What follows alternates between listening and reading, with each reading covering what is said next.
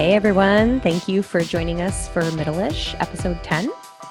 We have a little disclaimer we would like to give you all for this episode, and it's not because there's excessive vulgarity or anything like that. It might be more fun than what we're about to say, but we actually tried something different and we recorded remotely because we had a guest and it was very appropriate for our guest's expertise and passion. So we recorded it in a park, and my mic apparently was very excited about that and is a little hot. So the audio suffered a little bit. So it's very listenable, I think. It just gets kind of weird here and there, and Aaron's voice sounds like it's kind of peeking out, and we got some echoes going on, but I don't think it detracts from the message. So just bear with us through this episode. I think there's a lot of good stuff here for y'all. We appreciate your patience with some audio issues in this episode. Yeah, and for us trying something new. So please have a listen. If for some reason you just can't get through it and you really like what Lance has to say and you want us to have him back, then let us know. We'll have him back and we'll have our quality audio that you're used to hearing. Yes, we will. Thanks, everyone.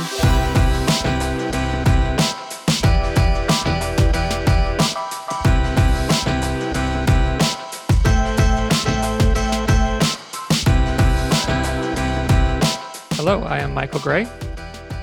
And I'm Aaron Green. And welcome to Middle-ish, a podcast about moderation in all things. How's it going? Very good. How are you? I'm great. I have a new mug. So last episode we talked about how I really only have 2 mugs I use. And then my wife came home with this, like that day, the hubby mug. And we'll be married 11 years in just a few days. And I feel like if it wasn't official before, super official now because I have a mug. Yeah, you have the mug. That says it all. Yeah. Notice it doesn't say like world's greatest hubby or whatever. No, just one of them. He's just one of the husbands in the world. She's trying to keep y'all straight. You're a hubby. Yep. So I love your mug. I have one of my favorites here. RPI stands for Rebecca's Private Idaho. It is a gravel race that I dove into last year, and she lives in Ketchum. She is a world-renowned adventure racer and basically dominated the mountain bike and adventure racing scene for, I don't know, probably over a decade. She's pretty amazing. And awesome. Someday maybe she'll join us. But anyway, so I'm representing Rebecca's Private Idaho. And I'm representing all just average husbands around the world. Hubbies. Hubby is a little more endearing than just husband. Yeah, husband.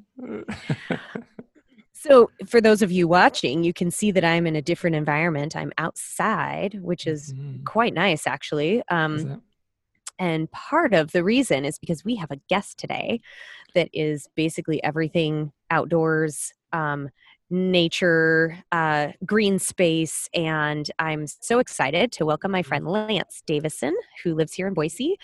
Lance, are you there? I am. I can see you right across the way here in the park. So this is awesome. Thanks for having me. You guys are in the same park? Yeah, we're like, awesome. I'll send you a picture later. She's on a park bench just far. We're social distance, which is good. Nice. So yeah, thank you for having me. Can I introduce my cup while we're at it? Yes, please. Yeah, let's see it. So I have a Yeti mug, which goes down the river with me pretty much anywhere we go. This is the Zambezi River, which we went down last summer on the border between Zambia and Zimbabwe with my daughter. Wow. And then we always spend time in Kona. I've done a few triathlons there. My in-laws winter there, so we always spend some time there. So that's my cup. And I am a hubby as well for almost 20 years. So yeah, thanks for having me. This will be fun. You need to get one of these and make it official. I know. See if I can find you one and send you one. I'm sure we can make that happen. Yeah, because that's what you want is a mug that says hubby from me. Yeah. You don't want anything. Michael. Clearly. You don't want anything cool like, a river that you rafted in Zambia or, family connection in Kona. Hubby. This is peak mug right here. as good as it What gets. should I get? Should I get like wifey? Is that my mug? Yeah. Kathleen has one that it looks real similar, and it has a bear on it. It says Mama Bear. Ooh, I like that. Yeah, I like that one. I'm not a mama. I guess that doesn't work. You just bear. I have some. Just be a I have bear. some mom. I can be a bear.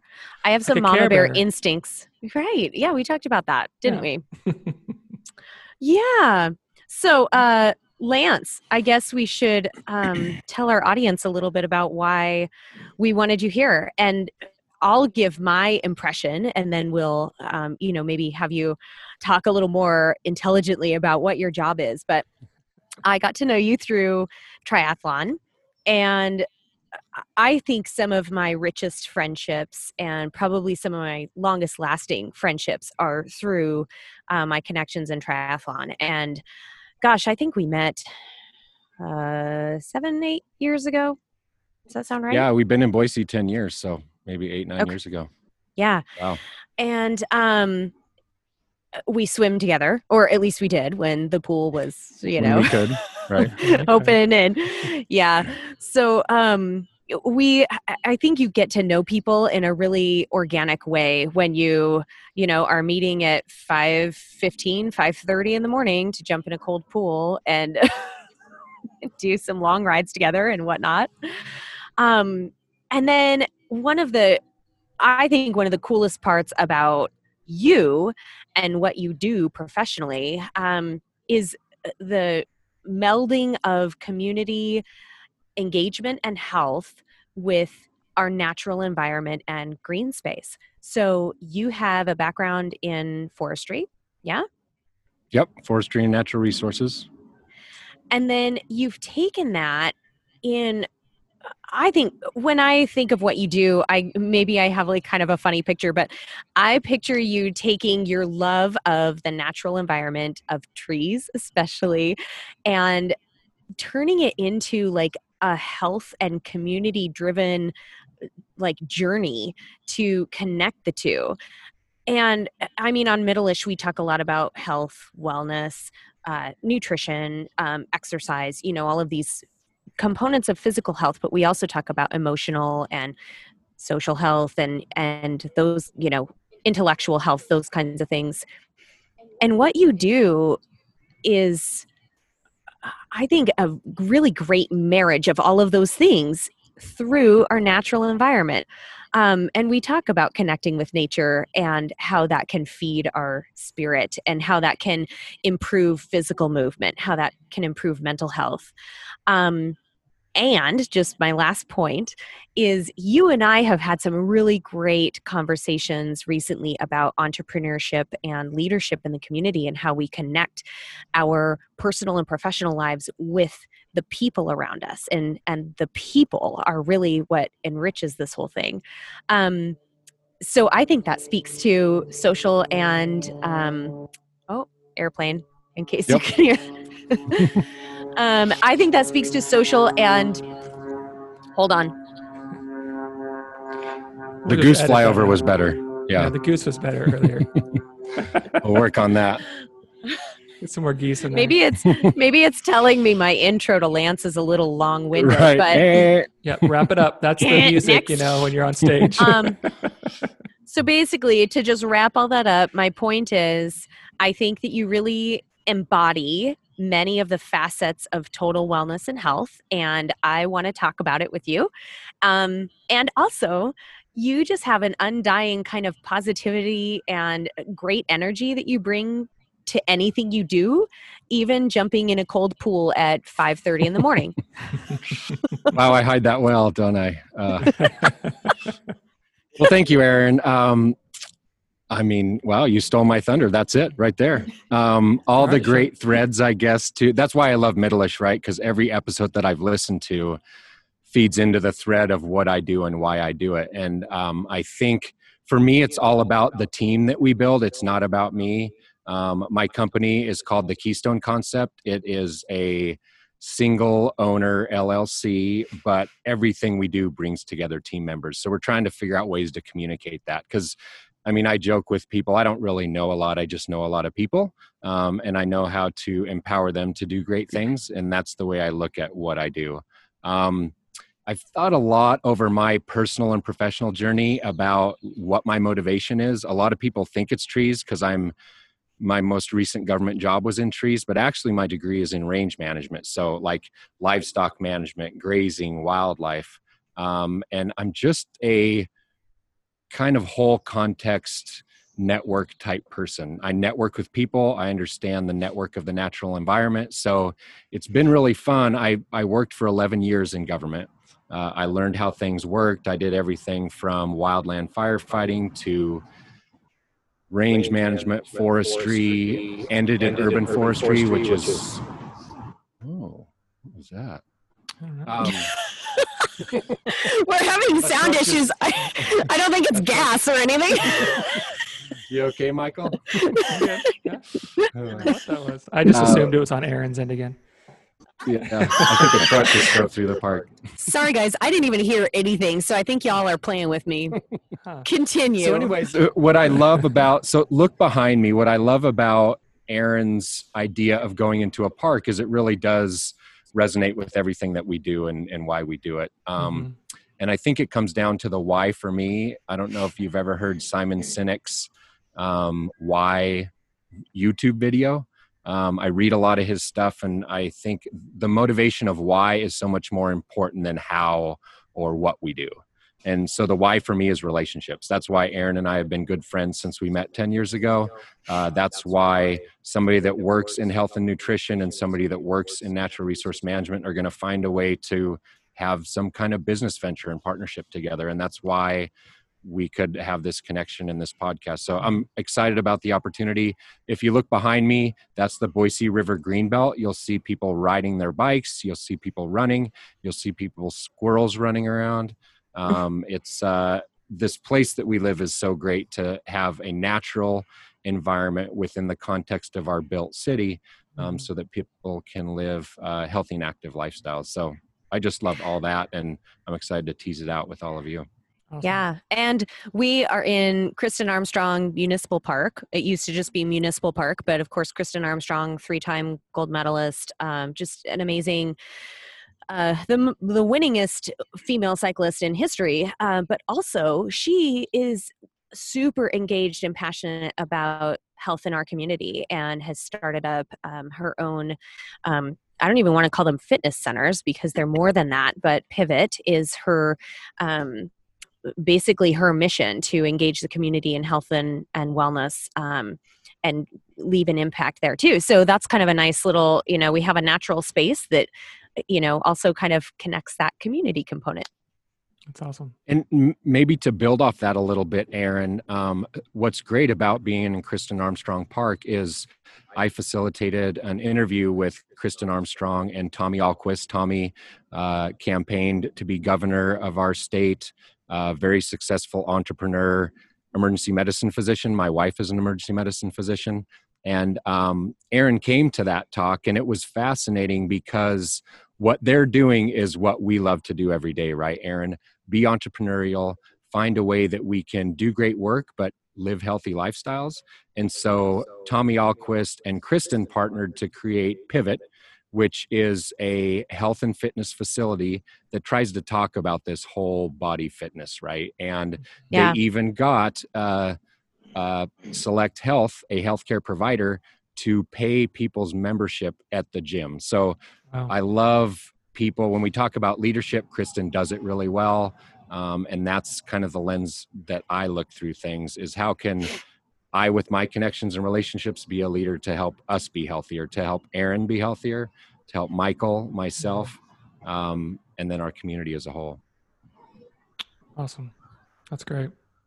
So I'm curious, just to dive into this a little bit deeper, where do you, what does a project look like to you, and where do you begin? If you can just kind of, in general, tell us what that would look like. Yeah, no, that's great. I think what I'll do is I'll start with the Treasure Valley Canopy Network is a... Sorry. Cut that out. More gas? I don't know. I think it was the honking of the horn. Anyway, so Michael, you can cut that out. Okay. So a good example of a project that is now building into a regional nonprofit is we started the Treasure Valley Canopy Network about 8 years ago when I moved here to Boise. Okay. And in that project, I was hired to do an urban tree canopy assessment, which is looking at all the trees in the valley, what benefit they provide for human health, for environmental health. And so it's hard to be the project manager. Mm-hmm. But the way that I build a project is really focused around relationships and collaboration. And so when that report was done, we have a report I can show you on our website, but I always see more than that. And I think when we have a relationship, you can build on that. So fast forward 7 years from that project, and now we have a freestanding nonprofit that was funded by the federal government and state government. Wow. Is now Yeah, that's awesome. we have an urban heat map, for example, that is helping us focus tree planting in areas that are really hot so that we can reduce that heat. We can work on environmental justice opportunities, equity in our community. We're working on stormwater efforts. We have a project with the city of Boise called the City of Trees Challenge, which is planting 100,000 trees over the next 10 years to help improve human health, water quality, air quality. So that encapsulates every project that I'm involved in, how I'd love it to evolve, right? Okay. Yeah. And the only reason it evolved to be more than a report with data was because of the people involved. Okay. So And your 100,000 vision, trees- right? Right. Sorry, Michael. 100,000 trees in Boise. Yes, 100,000 Wow. trees in Boise. We're working with Council President Elaine Clegg, and it was her vision. We know that we can plant that many trees. It's a lot of trees, but what's fun is we're coming in as the network and going to inspire other cities around the world to do that. And it's focused around not just tree planting, because that drives me crazy. Mhm. We shouldn't count how many trees we plant. We should count the impact they're making. So that's what we're building it around. We did a soft launch in March. It's going to fully launch in October. So that's a little teaser for you guys to check out and your listeners that are interested. And then your city can join, Michael. Yeah, that's awesome. Because I mean, one thing I love about Boise is just there are trees everywhere. I mean, that's what it means, right? The city of trees, right? Yeah. So the fact that you're shooting for 100,000 more is that's fantastic. So that's Right. one project. Yeah, but Mhm. that's a good An example. Wow. And something you said, Lance, it's interesting because I was just listening to a podcast this morning that spoke to the environmental impact on health, and especially in urban communities and maybe in cities. And the things you sort of mentioned that I don't want to completely gloss over, I think that actually can be a topic we go a little deeper, is how the heat map and how shade and canopy can actually impact human health. Mm-hmm. It has a big impact. A huge impact. And I think people just don't get it, right? Like, I wish that at some point during the hottest day of the year, we could just like erase the trees for 10 minutes and people would recognize the benefit. Just go walk down Shinden. Exactly.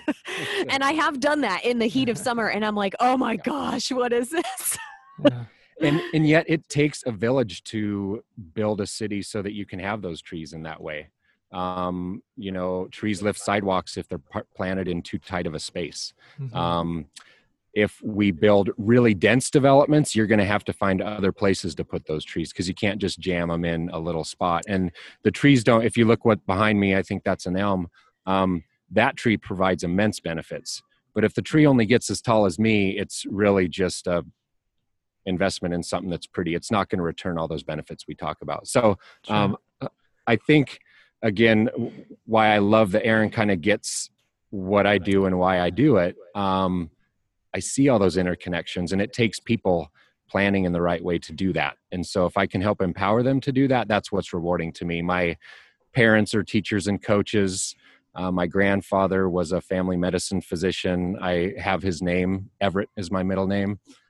He spent all his time in the mission field, really serving others. So I think when I think about how I do what I do, it's through servant leadership.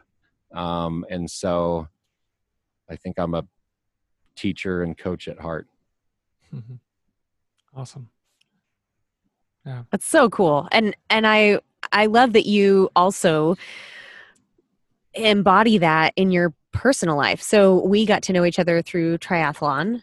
And I don't think I quite realized how connected you are to just like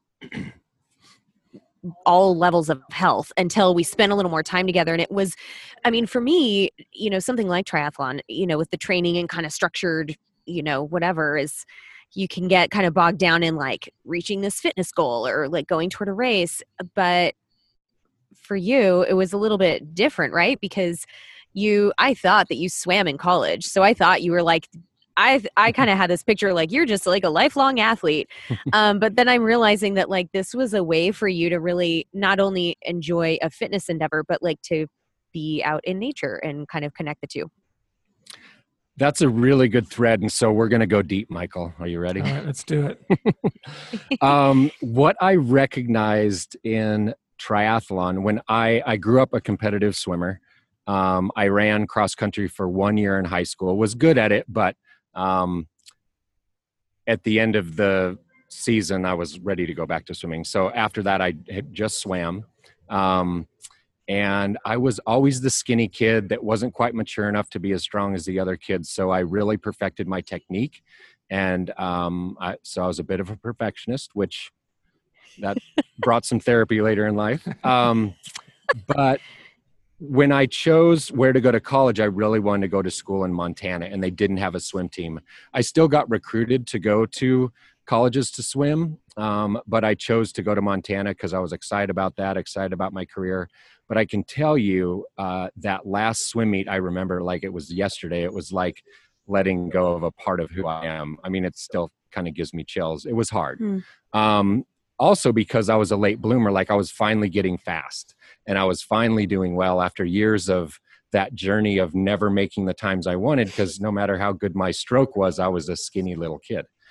So part of the reason I think when we moved to Boise, I had supporting getting my wife through college and through her med school and residency. I worked for the states of Washington and New Mexico.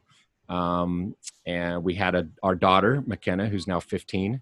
And I just didn't exercise a lot. And when I came here, I'd always wanted to do triathlon because I mountain biked as a kid. I was a swimmer and a natural runner. That's actually running's probably my most natural of the three. And so I said, you know, I'm going to come here and I'm going to make this for real. And so I shopped around for a bike. That's how I met Tri-Town, Antonio Gonzalez, and Aaron. I bought a bike and I just went all in. And when I met you all, you were very inspiring. You helped me learn how to train. And that was my college sport for about 3 years. And I dove into it. It was my job. I was starting my company, but it was natural for me in sport to really dive in and go after it. So I did great. I had a great time. And then as my business kind of took off, I didn't have as much time. And now my journey in sport is in a different way. So what I learned through that, Aaron, was that I was successful at triathlon, but it was on this kind of not middle-ish model, not a sustainable model. Isn't it how triathlon works? I mean, really? So without getting too deep into it, we had a son who's now 3. So my son Cody's 3 and my daughter McKenna's 15. And this is the journey of life and why I've learned to embrace the journey. But I went through some pretty significant depression. And I was struggling with, I was saying, I'm not going to train for triathlon if I can't get on the podium. Like, why would I do that? Because it's so important to me, right? Like, I've got to be really good. Otherwise, why do it? And through that journey of therapy and all that, and really learning more about myself, I learned to take that athletic drive and let go a little bit of the perfectionist tendencies and embrace the friendships. And now every morning I get up Tuesday, Thursday at 4:36 a.m. Exactly. Not 4:37, not 4:35. 4:36. He let go of these perfectionistic tendencies, you guys, but it's Clearly. 4:36. Clearly. He's But I just can't letting take loose. I can't take credit for that. My good friend Jason, he started this group called TMF. It's a guys group, and we work out every morning. Tuesdays and Thursdays we run in the foothills about 6 miles, and then we do we might even use kind of those exercise things behind you, Michael. Yeah, I'll put them in the box and ship them up with your mug. Perfect. Good. So it's called TMF. There's maybe a dozen of us, and from all walks of life. And we do that. We do our run, and then we do kind of, I guess, maybe liken it to CrossFit. Jason just makes up different workouts for us, and then we go have breakfast. What does TMF stand for? Well, go ahead and say it. I have MF in my my nickname, so you can say it. Yeah, I'm just curious about the T, really. That's all I'm curious. So I think we know the rest. for the family show, it's Tuesdays and Thursdays, so that exercise is Tuesdays and Thursdays. So it's Tuesday and Thursday morning fitness, and it's also tough motherfuckers, maybe. I knew it. There it is. Yeah, but we're just a bunch of softy guys, and then Monday, Wednesday, Friday, we'll go mountain biking. So this morning at 5 a.m., I was mountain biking, start in the dark, and then see the sunrise. But for me now, my fitness journey is more about the social part. You know, I don't look at PRs. I don't look at all that. I'll still do a triathlon every once in a while when they let us do that. And I realize that I'm still not bad. And it hurts. Trust me, it hurts. I'd rather train hard and have fun. But that's the journey. I guess I've learned a lot from you, Aaron. And that's diving way deep into my pond. I think it's great. I mean, I think it ties so perfectly into so much of what we talk about all the time. And that's just that, to have these sort of achievement type goals, 20 pounds lost, a PR on a deadlift or a race or whatever. Those are great. They're really great. But those in and of themselves don't really typically add value to our lives. They don't make us more well-rounded people. They don't make us, more empathetic or teach us a whole lot. It's the process of getting there. And that process, I think we can learn just as much, even if we don't have those real specific goals. If the process is just being disciplined and getting up every morning and, and pushing my body and having good social relationships with friends, good social interactions. And now we're looking at things that just enrich us in so many ways. And you said it perfectly. It's that process. That process is what's teaching us. The process is what's making us better. The process makes us more resilient, empathetic, better, people to go out in this world and do significant things that make it better for other people too, which is exactly what you're doing. And you recognize too, Lance, that the drive for a podium, that outcome focus that a lot of people tend to have, especially when it comes to setting a goal or athletic achievement or whatever. I think it's good to have those things to reach toward, but it sounds like that was kind of your only thing for a while. And like you said, that was kind of getting your, postdoc in college sports was to go and do triathlon. And now what I'm hearing is just this very rich enjoyment of being physically active and still just a different fitness journey, and it doesn't mean you can never hit a podium again if that's what you choose to focus on. Right. But finding that kind of middle ground. And I think it's kind of the same thing. Like Michael, you were saying, if somebody says, I want to lose 20 pounds, well, what do you expect to get out of that 20 pounds lost? Similarly, I want to get on the podium. Okay. What do you expect to happen once you get on that podium? Again, it's cool to have those goals, but if that's the only thing driving you, then, it could be a lonely place. Yeah. Right. And I'd like to say that I have some grand wisdom that helped me get to that realization, but it was It was going to the depths. And honestly, like when I was, I don't know how many people listen have dealt with depression, but it's a real thing. And I always told myself, not to get too philosophical, but I have a belief in God and a foundation of Christian faith. But if I didn't have that when I was in those depths, I don't know if I could have gotten through it. But I always knew that I call it kind of my superpower and my Achilles heel is connecting with people. And so I thought, there's a reason for this, right? There's a reason I'm in a really shitty spot. And what it did was it allows me to better empathize with people. And I had to hit that spot to realize coming out that instead of dreading waking up in the morning, now I'm excited because first of all, I get to talk with my friends and see cool wildlife. If you look on my Strava, we name our rides and runs by the wildlife we see.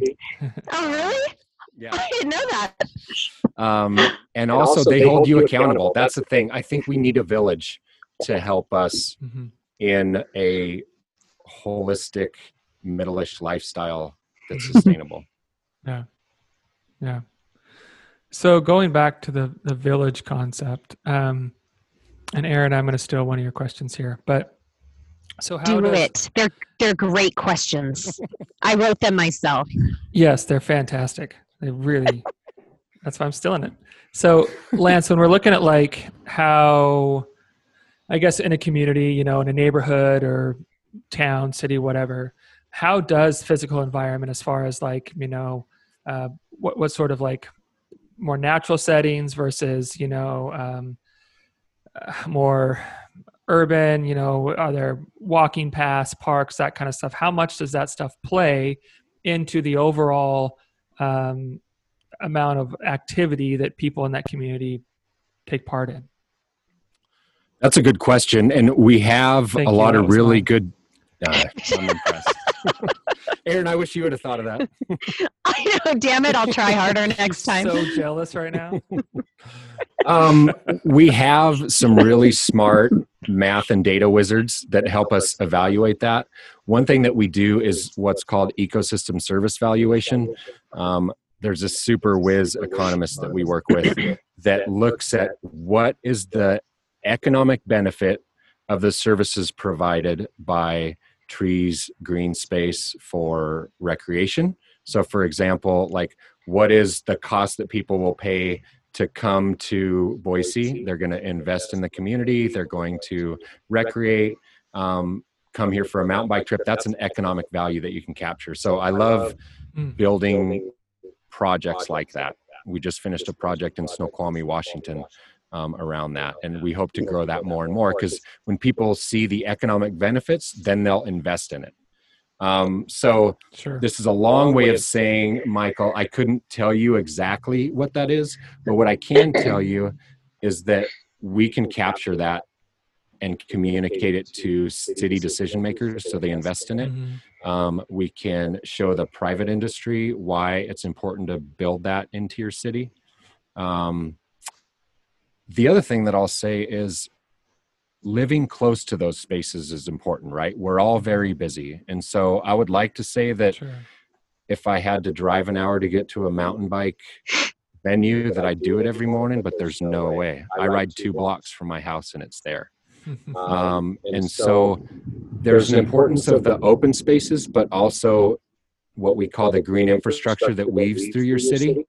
So look behind me, people came on a bike lane down the street where they lived, and now they're on a safe green belt along the river.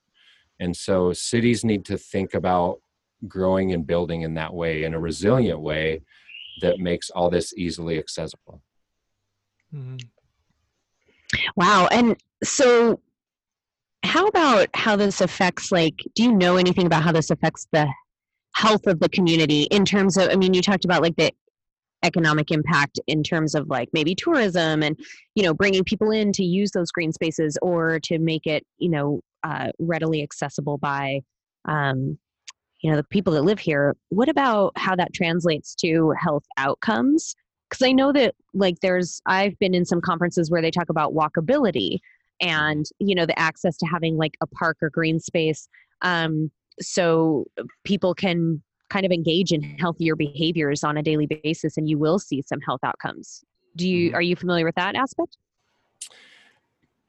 Again, a lot smarter people than me can capture that value and information. And so that's why, actually, I was just looking at a health impact assessment that some colleagues did in Boise looking at housing, for example. So that's why I talked about the City of Trees Challenge. We're going to take this heat map, and we're going to look at places, and we're going to take data that focuses on where's it really hot. And then we're also going to look at the demographics of that area. Often, like one of the most expensive places to live in Boise is along Harrison Boulevard in the north end. And there's a lot of reasons why, but a big part of it is the tree canopy. It's cooler. It's more desirable to live there. And then in a lot of the other hotter parts, and you'll see this. Michael, which city are you in? It's called League City. It's a little bit south of Houston. A little bit south of Houston. So like when it gets really hot and miserable, people aren't happy. Crime gets higher. People aren't healthy.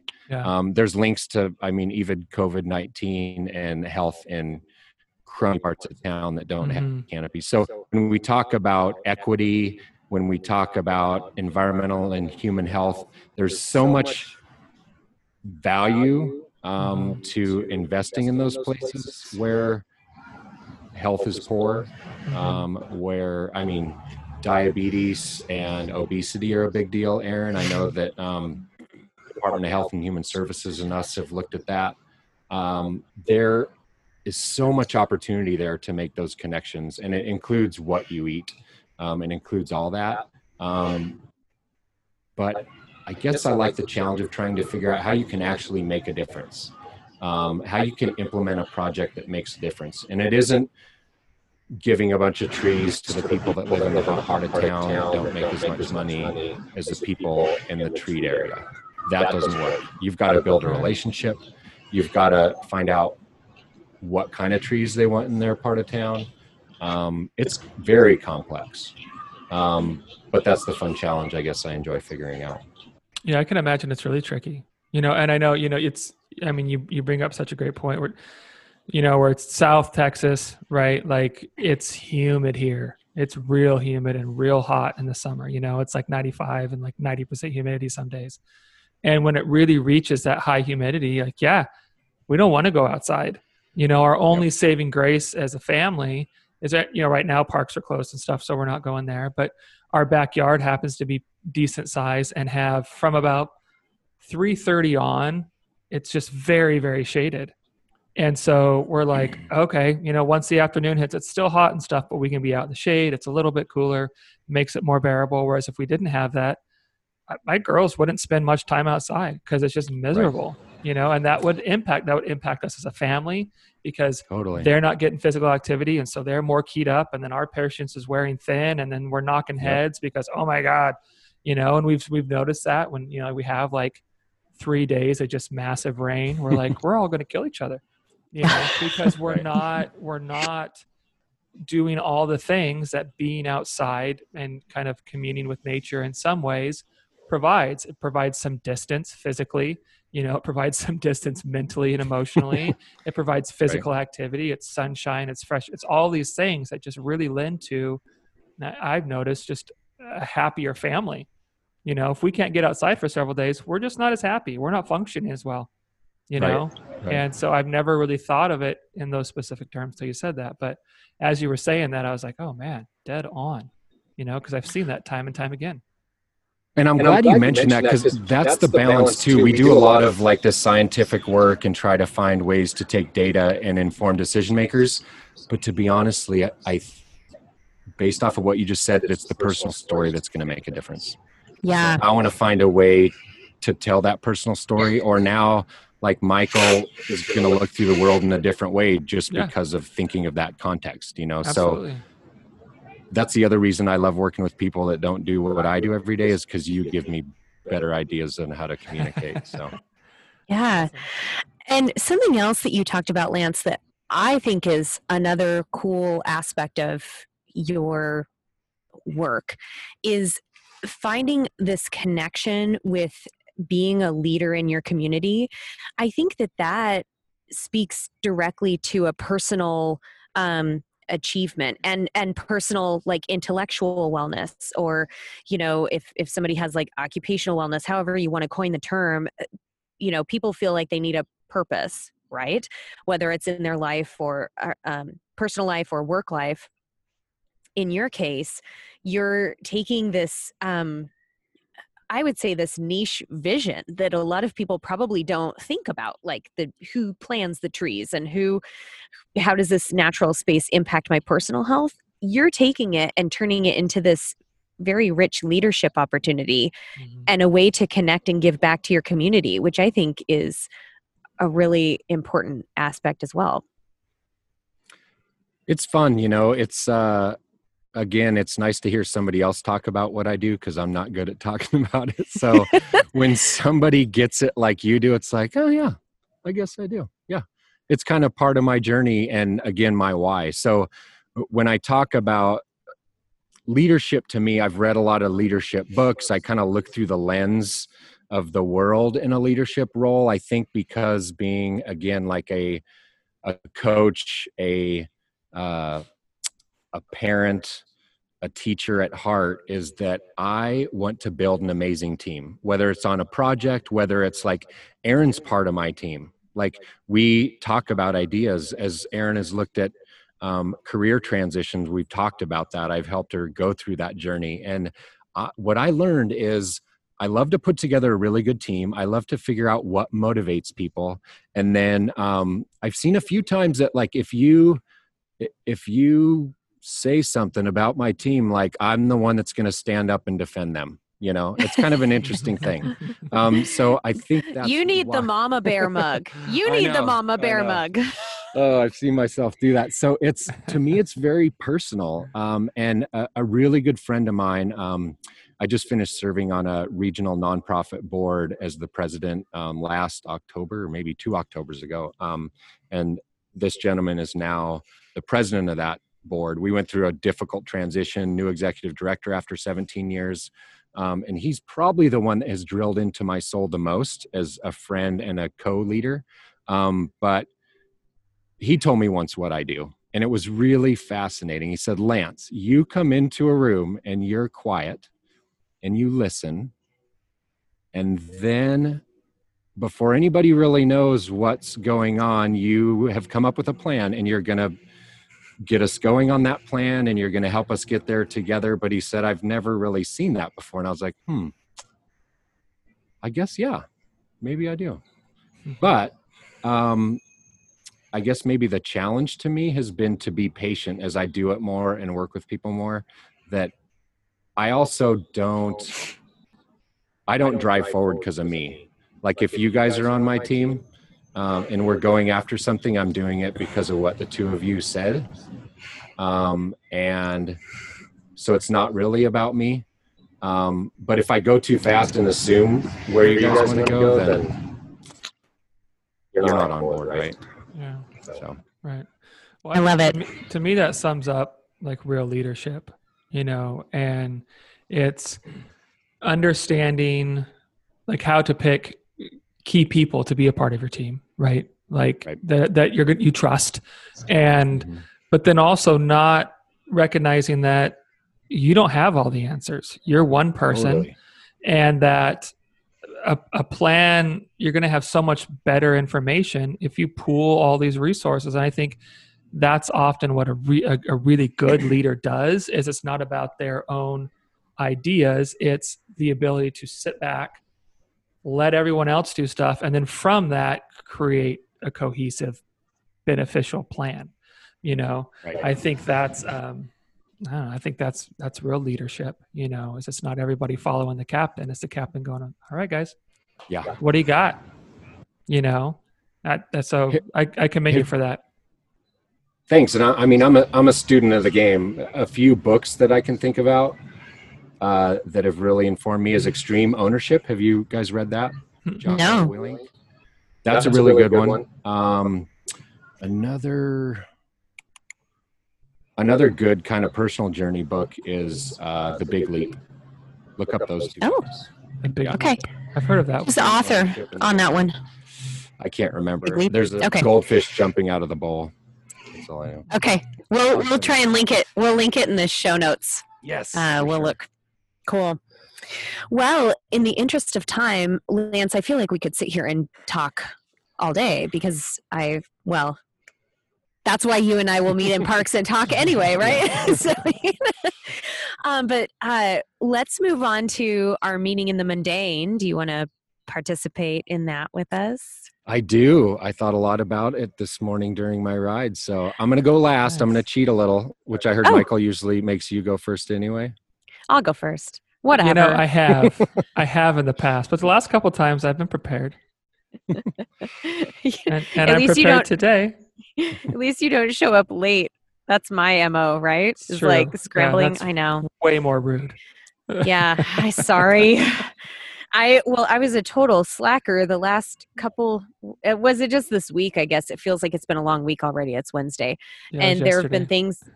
There have been things that I've told Michael I'm going to do for the podcast, and then he'll text me and be like, "Yeah, I just did it," and I'm like, "Damn it, I forgot again." So my goal is to not be a slacker. So my meaning in the mundane this week really hit me that I've been lamenting the fact that we haven't done any traveling.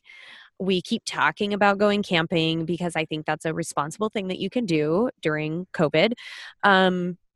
But we just have been staying around Boise. Like every weekend, we basically ride from our front door. I had the Trails Challenge. We have just kept life very simple. And not that that's a bad thing, but I am used to a pretty fast-paced, travel involved and whatever. And so it's been really hard for me to kind of reconcile with that and kind of feel like life has become very mundane. And we went out on Monday night and we looked at Neowise, the comet. Matt had been telling me for days that he could see it from our, the street in front of our house, and I need to go look at it. And then we finally realized that it was the scientists are saying it could just disappear one of these days because it's moving at a rate they didn't expect. So we went out, we drove so that we didn't have light pollution, and we drove out and looked at the comet. And I just realized how cool things can happen even when you stay home. Like even when it seems like you don't really have a lot of adventure going on, you're not seeing new places. It's a little bit of Groundhog Day every weekend, there's this super cool once in a lifetime, experience that you get just from driving into the foothills near your home. So that was kind of my meaning in the mundane this week. Nice. I like that. Love it. I miss the lack of light pollution that you get up there. It's not terrible here, but it's different. I mean, especially I was out in Ontario up there, so it was just, stars that's great all the time. Just beautiful, and I do miss that. Okay, before I go, Lance, I have a question for you. We did this with our first guest, and I'm going to have a couple for you as well. So, would you rather? You familiar with that game? Yeah, let's do it. Nothing too challenging. Would you rather have an unlimited international first class ticket, or have unlimited international first class tickets, or never have to pay for food at a restaurant again? Oh, first class ticket, man. Yeah. So many experiences there. Mm-hmm. I love buying dinner and drinks for folks, so I'll do that every day. But yeah, the journey, I think that's what we realized with our family is let's invest in experiences, not things. Yeah. Yeah. We have too many things, but yeah. Cool. I'll take the first class tickets. Yeah, me too. And I think, one, travel is a big part of that, but also I think I have such a love for food that I'm so happy to pay anybody that that does it well. You know what I mean? Yeah. To me, it's it's respecting their art. You know what I mean? Mm-hmm. I'm happy to pay for, for someone cooking up some good food. Absolutely. Good call. Yeah. Okay. That one's kind of the same thing. How about this? Where'd it go? I just lost it. Erin has a squirrel stalking her here. I see. I'll watch, Erin. You'll be fine. Make sure it doesn't just land in the middle of my computer. All right. Would you rather be forced to dance every time you heard music, or be forced to sing along to any song that you heard? Would I rather? Mm-hmm. Oh, I would rather be forced to dance, probably only because I'm a bad dancer. But my son, I think, it's crazy. I have a 15-year-old and a 3-year-old. And man, when we had our 3-year-old at first, I was like, what are we doing? But he loves to dance, man. And like, It's awesome. So I would say dance. My voice is horrible. So it's going to be embarrassing to have to listen to it for an hour, I guess, on here. But I'm with you. I would do the dancing too. Yeah. Is my voice that bad, Aaron? No, I'm with you on the dancing. Okay. Aaron, I've never heard you sing. He is our guest. Oh, okay. Geez. Treat him with respect. This is real life. Didn't we agree to that? So This is dance. real Yes. Let's dance. Let's dance. All right. And then last one, and this is kind of getting serious here. So would you rather be a reverse centaur or a reverse merman? So a reverse centaur would be like a horse, Right. A horse. head, Yeah. human body, or a fish head, human body. What? Where do I you never come thought up with of- these? I never thought of how terrible it'd be to be a reverse of either of those things. Right. Yeah. Yeah. Except with reverse centaur, you do have 2 horse legs. So you have like 6 limbs. Oh, it's from the waist up then. Yeah, but Yeah. you're with the human legs on the bottom. Mm-hmm. God, but being a fish without your fins would suck, right? Yeah. So I don't know. I was going to say mean, fish because I'm kind of a fish by nature, but that'd be horrible. You'd be a Yeah. sinking fish. right. that's And then, would you have to you'd have to stay in water, I guess, because if you have a fish head, you can't breathe. I think you'd die. So Yeah. I'm going to be reverse centaur if I have to choose. Yeah. I think I it's grew going up to with look horses, cooler. like Yeah. totally. I mean, I don't think it's Yeah, I'll going to be look your- cool, but Yeah. cooler. Yeah. What is that the right answer? What I don't think there's What's a the- right answer. is this? I feel I like don't this think is you being win in the this one, Lance. psychiatrist's office with the thing on the wall. Like, oh shit, wrong answer. No, I don't think. I I I'm think- don't going think in you a win padded here. room. Yeah, I think this is one of those like downward spirals that the more you try and justify the answer you Right. gave, the more you Yeah. realize it was the wrong answer, and you're like, shit, there's no Uh. winning this one. No, I think if there's a right answer, because I'm just picturing like going to like a dinner party with people you don't know, and if you have a fish head versus like horse head and hooves, I think people with a fish head are going to be more like, "What is that? Get it out of here." Where the Right, horse 'cause head, it's they're so going to be like, natural. "Hey, all right, I'm curious about this. I want to talk to this horse." Well, and the Head. reverse merman is like, the more I think about that, you're not going to survive in water, but you need to be in water for your lungs, Yeah, but you're going to sink Mhm. because we know, right, Aaron, like dolphin kick, you need like strong legs. We know that And- I sink. That I sink when I'm doing dolphin Erin's kick. We know actually- that. It's been amazing to watch her progress in swimming. She now kicks she used to. Anyway, Used to.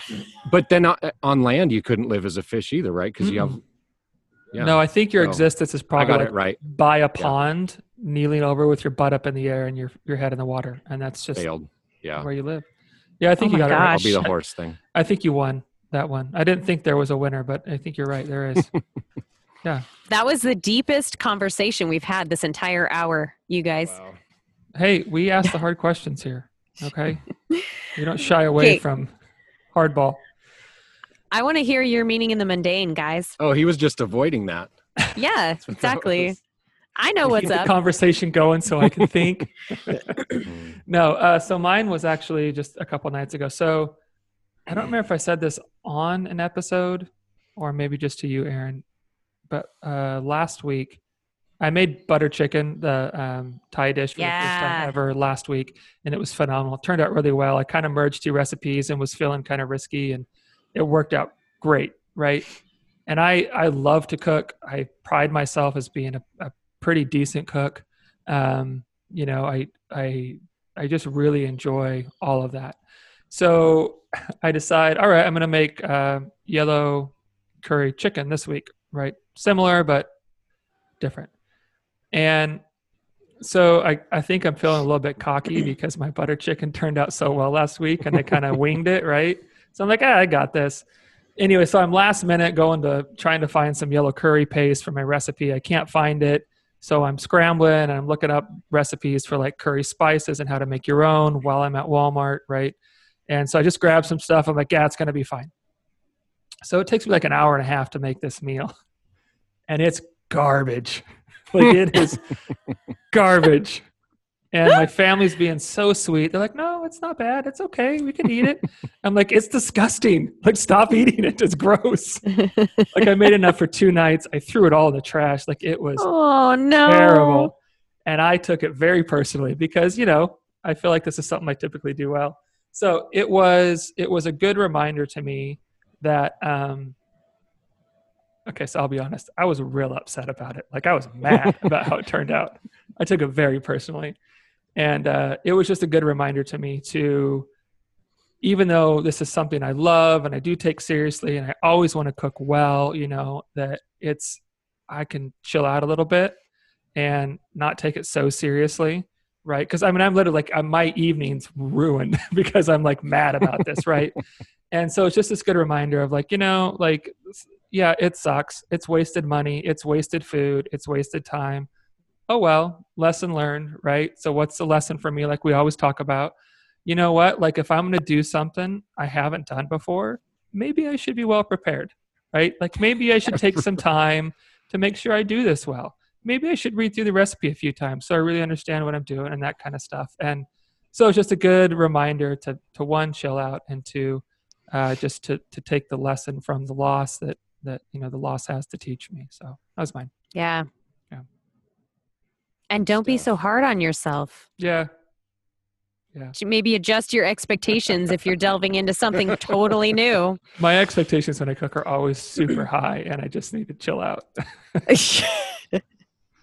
That is pretty funny because I'm just getting to know you, Michael, and you don't seem to me to be somebody that like boasts about themselves, which is ironic because in this case, you were trying a recipe for the first time and you thought that you were just going to rock it. Yeah, I've got this shit nailed. Yeah, that's pretty arrogant, right? It's pretty stupid is what it is. Yeah, it was arrogant. And that's what I think. I think because I've never made Thai food in my life, ever. Right. None of it, right? So it's just a whole foreign cuisine. But I think that butter chicken went so well and so easily that I was like, all right, false expectations. It's similar. I can do this. Yeah. And I'm sure there's more lessons for me to tease out of that. But I'm just taking the one for now. That's good. So for my meaning in the mundane, I was telling Aaron, we did a little practice a few days ago to make sure this was going to work in the park. And I was like, explain to me what you mean, because I'm having a difficulty grasping this. And so I woke up this morning and I was like, I got to figure this out, right? Like woke up at 4:30, had a cup of coffee, getting on the bike. And it hit me when I was going up Sidewinder in the Boise foothills. And I was like, I don't think this is cheating, but maybe it's even a little depressing. But I think my everyday is a meaning in the mundane when I go to work. I mean, if you ask what I do, it's, I do this. I Zoom all the time and I type on the computer and I talk on the phone and I shuffle papers, and that's pretty boring. Like, but what I've learned is, which we've talked about here, it's about the journey. And so for me, every day is an exciting journey. I'm going to get to talk to my friend Aaron and we're going to think of some cool stuff. Today, what's my journey look like? I have to prepare for a webinar we're doing tomorrow with Idaho Business Weekly, I think it is. I get to talk to friends in Texas and Colorado, around Idaho. And in each of those threads, I find a new adventure, I guess. And so it's pretty boring, like what I do day in, day out. It's mundane, but I've learned the fun and the adventure, right? So is that a meaning in the mundane? I think totally is. Yeah. Yes. I think you're kind of basically saying what we're hoping people start to do from us doing this. It's just finding how there's a lot of meaning in a lot of mundane things. I think that's where most of the meaning is. Life isn't mostly Like the fullness of life isn't in the big events, the birthdays and the vacations. Totally. It's for me, it's sit at the breakfast table every morning, having breakfast with my kids. It's snuggling up with them at night and talking as they fall asleep. It's how I interact with my wife through the day as we pass each other in the living room and I come out of my office to make lunch. It's just, that's where I think real value and richness in life lies, is these seemingly mundane things that we spend 99% of our time doing, and so I think that's perfect. Yeah. So the sun's coming out, Aaron. I see. Look That's at this. good. I feel like all ethereal now. Like, there it is. The singing has started, so the podcast needs to stop. Except for Michael. Michael can sing. No, I'm good. So thank you so much, Lance, for joining us. Thank you very much. This was a great conversation, and I hope that our listeners maybe see their green spaces and their connection to their community a little bit differently. And I really appreciate you sharing your personal journey as well. Because again, when we share these more humanized stories, I think it resonates with people, and that's what we're after, is those connections. So absolutely. Yeah. Thank you very much. So much. It's good to meet you and get to know you better. Because I know we see each other a little bit on social media and just hearing about you from Aaron, but actually have a conversation with you. It's fascinating what you do. And it's already got me thinking differently, like I said, about things. And we really appreciate your time and coming on and asking all of our very hard questions about mermaids and centaurs. I'm going to drown later. Right. Well, thank you. Thank you both very much. I love what you're doing with Middle-ish. I'm excited to help get the word out about it. Thank you. It makes people look at things in a different way. So I'm honored to be a part of it, be your first outdoor venue. That's right. And Michael, I'm excited to meet you in person sometime, and for the journey ahead for the both of you. You're impacting people's lives in a great way. So thank you so much for having me. Really appreciate that. Thank you. Our pleasure. Thank you. And thanks to all of you listeners and viewers. Please subscribe, share with a friend, give us a rating wherever you listen or watch, and we will catch you next week. Yep. Have a good week.